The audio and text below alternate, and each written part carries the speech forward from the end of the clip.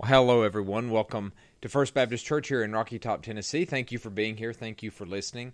Today, we're actually going to complete a journey that we started some time ago as we were going through the book of Acts. There are 28 chapters in the book of Acts. The book of Acts comes right after the four Gospels, Matthew, Mark, Luke, and John. So it takes a while to go through this, but today we will finish and really kind of finish a whole series that we've been looking at of a church reborn. Here at First Baptist, really trying to revitalize our church, have a presence for the kingdom of God here in our community, and minister to people here locally, and just pray and trust that God will expand that ministry here and throughout the world. I love thinking about the certain things that happen in history, especially just things that maybe can be a little lighthearted to think about sometimes. And in 1977, the first Star Wars movie was released across the world. Most everyone here, even if you have no interest in the movies, you are familiar with them. The film dazzled audiences with, at the time, its stunning special effects, its amazing sound, and its brilliant orchestra. The film was unique in almost every way. It was one of the first films to be released that dealt with war and conflict after the Vietnam War in a very distinctive way, and it introduced classic characters that, though from a different galaxy, had a strange and eerie resemblance to what the world was encountering at the time. Now, many moviegoers didn't think that Star Wars could get any better, but in 1980, the sequel, known as The Empire Strikes Back, was released. It had better special effects, more emotional moments with the characters, and one of the biggest reveals in all of cinema history, the sinister Darth Vader, who was the main villain and antagonist in the movie, with his black mechanical mask and spooky breathing apparatus, wasn't just a run-of-the-mill bad guy. He was actually the father to the main hero, Luke Skywalker. And at that moment, the story of the movie was no longer about intergalactic series of battles. It was a story of redemption. How was Luke Skywalker going to save his father, who had drifted and lived such a dark life? This sequel, The Empire Strikes Back, is considered the greatest sequel of all time to many folks, and one of the greatest films that came out during the 1980s. Now, we don't often think this way, but the Bible, too, in a much more profound way, contains stories that end with a sort of to-be-continued conclusion. The study we've had for several months that I've already mentioned, which we're concluding today, is one such story. It's a three-part story that began with the Gospel of Luke. Luke, who authored Acts and the Gospel that bears his name, begins with that very Gospel, the Gospel of Luke. The story that you have in your laps, in your Bible, Matthew, Mark, Luke, and John, the four Gospels, you have Luke, a masterfully written, detailed epic that tells the story of the Savior of the world, the Lord Jesus Christ, and he gives it from a Gentile or a non-Jewish perspective. And in the Gospel of Luke, Luke tells us how the message of Jesus Christ began in a small, obscure town known as Bethlehem, and eventually how Jesus goes to the center of the Jewish world, which is Jerusalem. And Acts, that we've spent so much time studying, is the great sequel to this story of Luke's Gospel. And it's in the book of Acts where we see how the message of Jesus Christ, the Gospel, makes it from the center of the Jewish world in Jerusalem to the center of the entire world in Rome. The Apostle Paul has largely been the central character for much of the book of Acts after his transformation to follow Christ on the road to Damascus. And you might remember from our last message in Acts 27 that Paul, Luke, and a shipload of 276 passengers and prisoners have shipwrecked on a small island in the Mediterranean Sea called Malta. Now, despite their turmoil and the trouble that they've experienced for weeks at sea, God had a plan in mind, and he miraculously saved Paul and everyone else on the ship.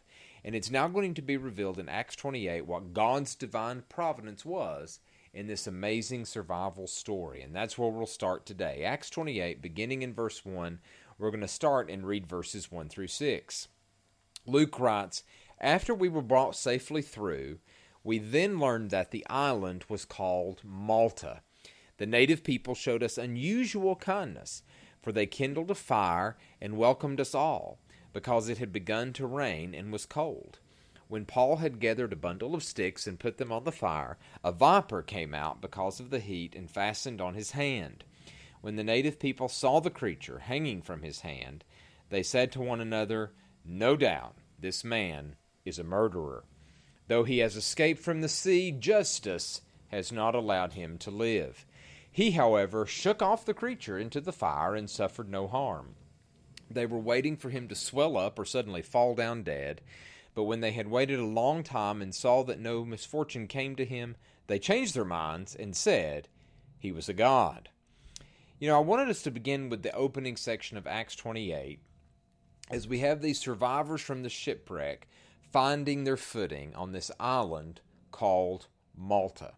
Now, we talked a little bit about this last week, but certainly there were experienced sailors on this grain ship that was going to Italy there, that had originated in Egypt, and they certainly knew the island of Malta, but they had been completely disoriented in this storm, and they had landed on a different side of the island.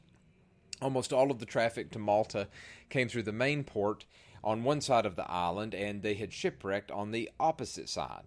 And Luke records that the people of Malta made them feel welcomed, and they comforted them. And no doubt after such a turbulent and violent experience in which death had seemed almost certain, Luke was definitely writing as someone who experienced this difficulty and was grateful for the kindness of these people. And so they built this fire to warm them. It was cold and it was wet, and yet this simple act of kindness through the hospitality of the fire warmed them. Malta's name actually could mean refuge, or in another language it actually means honey, sweet like honey. In any case, both of these terms kind of fitting of a sweet and fitting refuge for these people after such a long and tumultuous time. And even as they're building the fire, we see the great Apostle Paul gathering wood for the fire. There were probably scores of other people among the 276 passengers that were equally capable of doing this, and with a crew that was more suited for this job. But Paul, with his servant heart, was always working, and his service and his love was always evident. And I wonder, as Paul was doing this simple task, just walking around there on this island, picking up these pieces of wood and throwing them into the fire, I often wonder if he had any sense of the historical impact, of the great eternal impact even, that he would make and was making for the Lord Jesus Christ. Reading about Paul, reading his letters that contain and take up so much of the New Testament, he certainly seemed to think so little of himself, never exalting himself over others. And certainly in all of history, there doesn't seem to be someone as gifted as the Apostle Paul. This brilliant, tenacious man commanding the attention of countless people with a deep, deep love for the Lord Jesus Christ.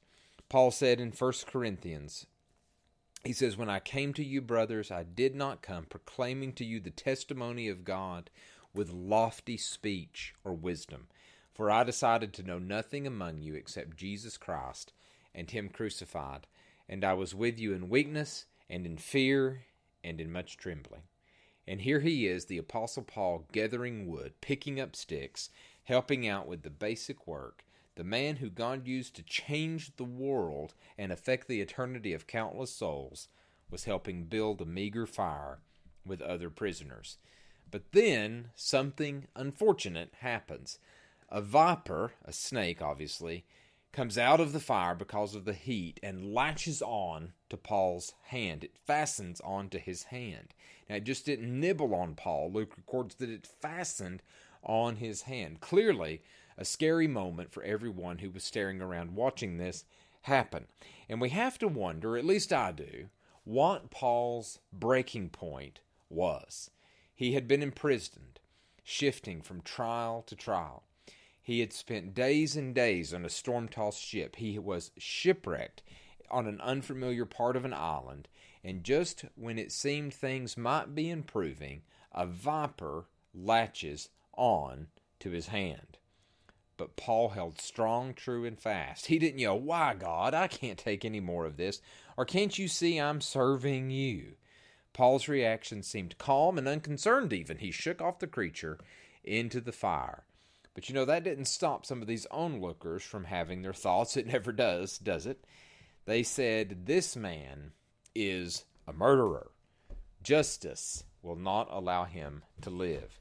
And you may notice there that the word justice is probably capitalized. These natives were convinced that justice had finally caught up with this prisoner, Paul. Remember, they're viewing him as a prisoner. And justice here is actually a reference to the Greek goddess of justice, Dike. These natives, knowing that Paul was a prisoner, assumed that he had committed a great crime, and the goddess of justice would not permit Paul to escape unpunished. And so once again, Paul is protected by God. The promise that Paul would go to Rome was still there, that Paul would go and bear witness to Christ in Rome. But Paul wasn't in Rome yet, and nothing would stop God's promise from being fulfilled. And this brings up an important reality for those who have put their faith in Jesus Christ. At least the thoughts of these native Maltese people do. We use a lot of appropriate and majestic words to describe God. Loving, full of grace, full of mercy, truth. God who is kind, who is patient, who is compassionate. And all of these are true. And we ought to describe God in these biblical ways. But one we don't often say or think of is that the God of the Bible is a God of justice. God is holy. Sin must be punished. There must be justice. Even the natives here at Malta had this intrinsic sense when they saw Paul bitten by the snake. They thought he must have done something heinous and bad, and now he is being punished. He must be a murderer, they said. But here's the rub, and I wonder what Paul thought. Paul actually was a murderer. He had stood by Stephen as he had been stoned. He had stood by and was at least partially responsible for the deaths of other Christians before his transformation on the road to Damascus. Paul very well could have wondered, is this it? Is this my punishment for my actions? And I find that many people wonder similar things. Will God love me considering all that I have done? Will He love me because of my past? Will God love me despite the doubts and the struggles that I have? Will God accept me with all my problems and sin? God's grace is so unfathomable, so inconceivable, that we are continuously surprised by it. But Paul knew the gospel message. Paul knew the Lord Jesus Christ. This divine justice had no more claim against Paul. It had been satisfied by Jesus on the cross. And friends, as followers of Christ, we can claim the same because of the Lord Jesus. All of our sins have been atoned for. All of our sins have been paid for by the work of Jesus on the cross. And the reaction when Paul miraculously survives the snake bite is telling. They considered him to be a god. How quickly their minds changed. The natives of Malta went from one extreme to the other, a typical human reaction we find. Either he was terribly evil, this Paul was, or he was considered a god. In truth, Paul was neither a criminal deserving punishment nor a god, which is all the more reason why we must be cautious regarding what others think of us, either for good or for bad. So Paul stays for 3 months on Malta. He shares the gospel, he ministers to the people, and God heals people through the work of the Apostle Paul. And when winter is over and traveling was now safe again by sea, they board a ship and they head towards Rome. And this will bring us to the last segment that we will read from the book of Acts, on down in verse 26 of chapter 28. When they had appointed a day for Paul, they came to him in his lodging in greater numbers. From morning till evening he expounded to them, testifying to the kingdom of God, and trying to convince them about Jesus, both from the law of Moses and from the prophets. And some were convinced by what he said, but others disbelieved.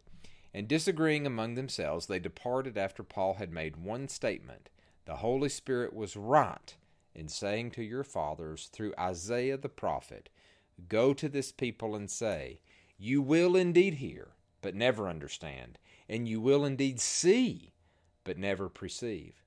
For this people's heart has grown dull, and with their ears they can barely hear, and their eyes they have closed, lest they should see with their eyes, and hear with their hearts, and understand with their heart, and turn, and I would heal them. Therefore let it be known to you that this salvation of God has been sent to the Gentiles. They will listen. He lived there 2 whole years at his own expense, and welcomed all who came to him, proclaiming the kingdom of God, and teaching about the Lord Jesus Christ with all boldness, without hindrance. Paul finally makes his way to the greater central area of Rome, and he's given a day-long opportunity to speak about Jesus after his arrival. And in response to this remarkable day-long teaching from Paul, some people believe and they trust Jesus. Others did not and disbelieved. Even the best teaching from the best apostle in the best circumstances could not persuade some people. And the great prophet Isaiah had much to say about the kingdom of God and the redemptive message which came from the Lord. And Paul often found comfort in quoting Isaiah, and he did it here. Essentially, Isaiah says in this passage from Isaiah 6, if you reject Jesus, you can hear, but never understand. You can see, but never perceive.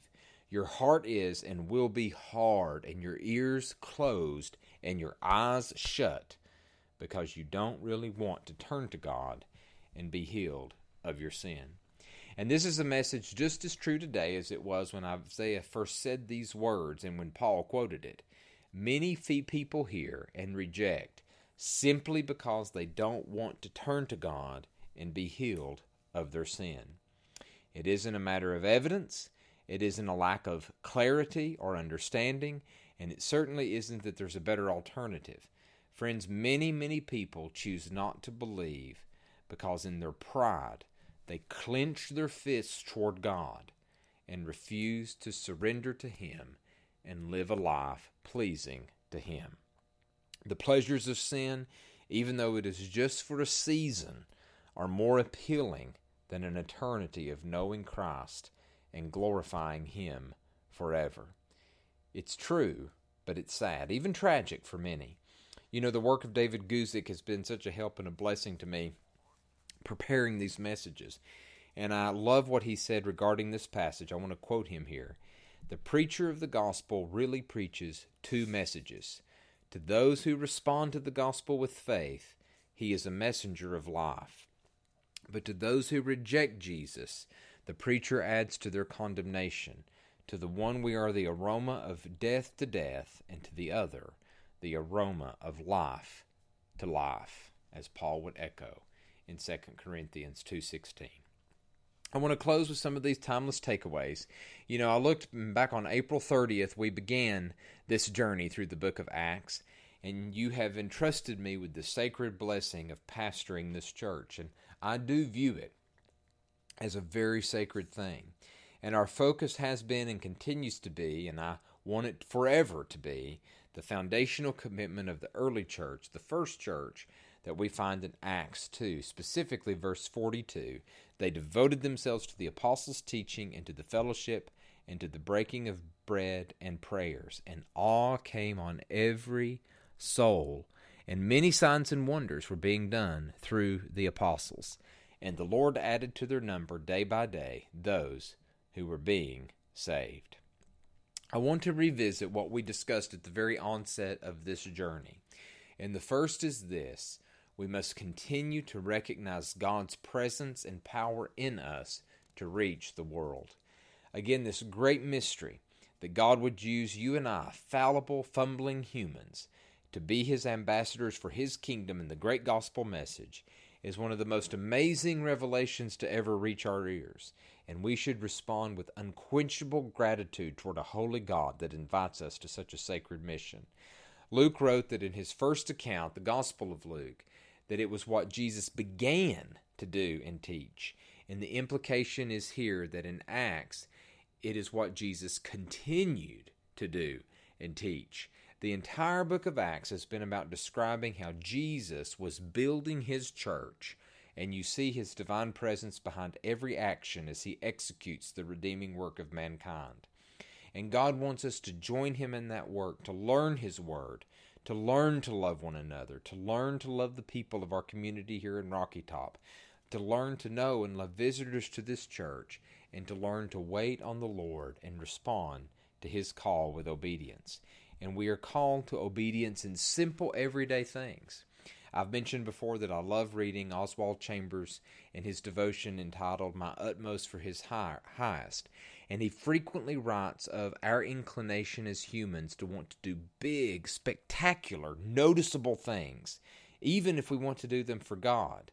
Now, the will might be in the right place here. The heart might be in the right place, but this is not what God calls us to do.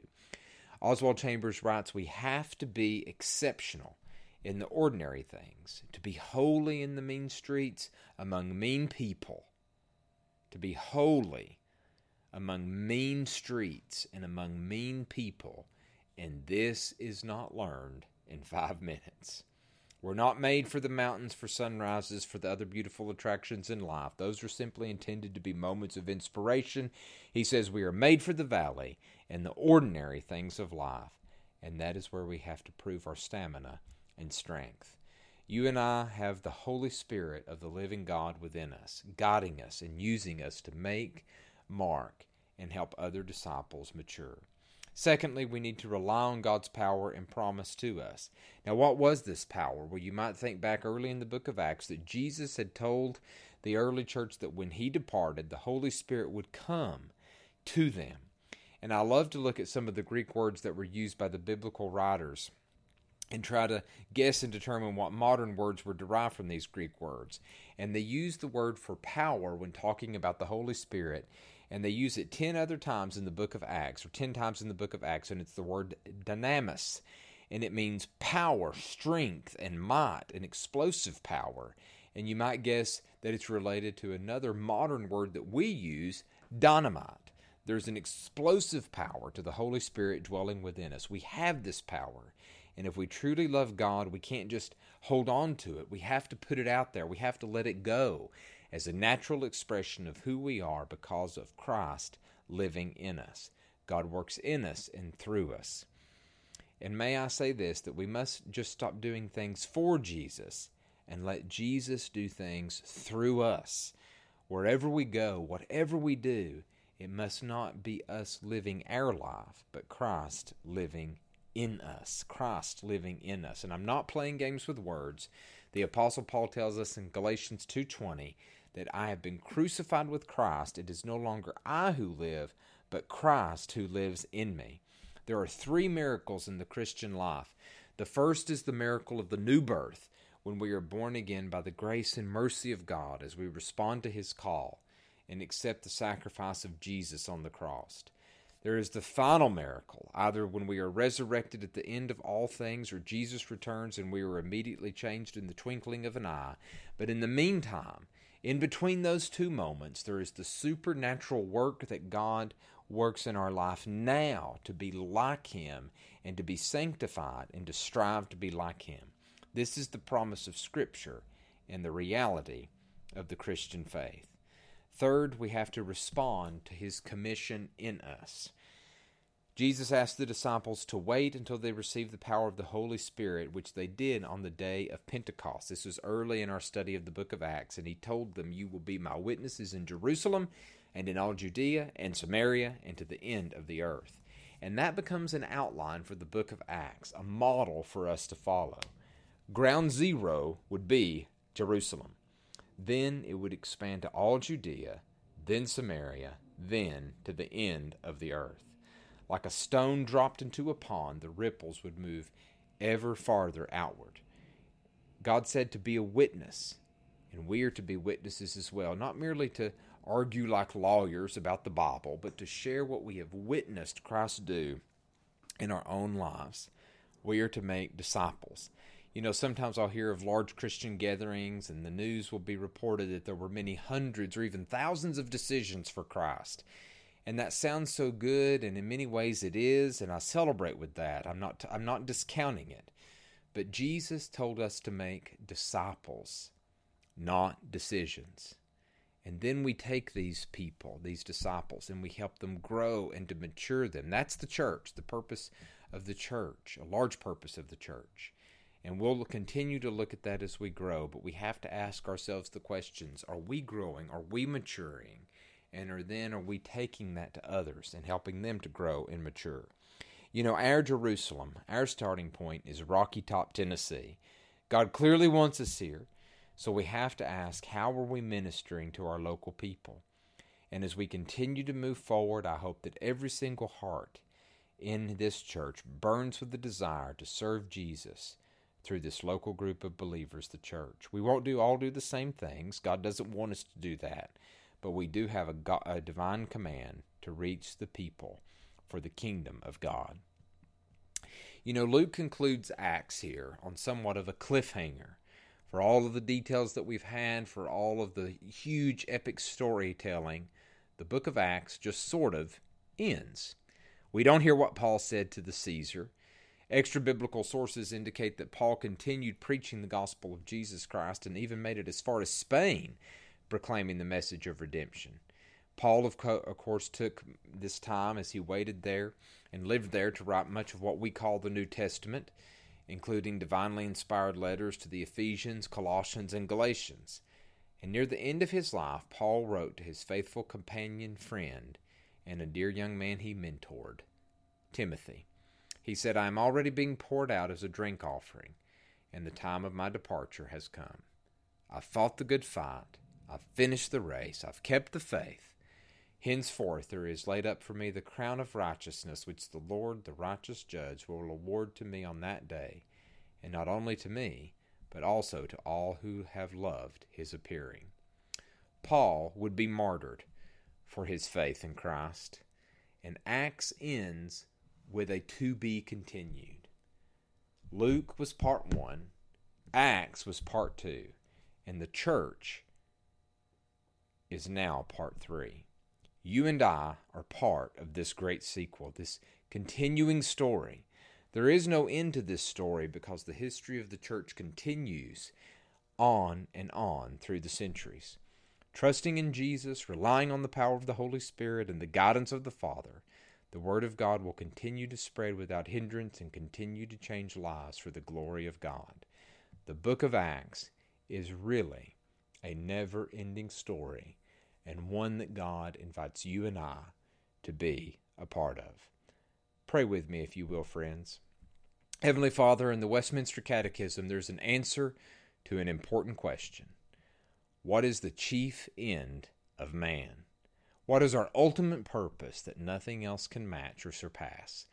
And the answer that is given is that man's chief end is to glorify God and enjoy Him forever.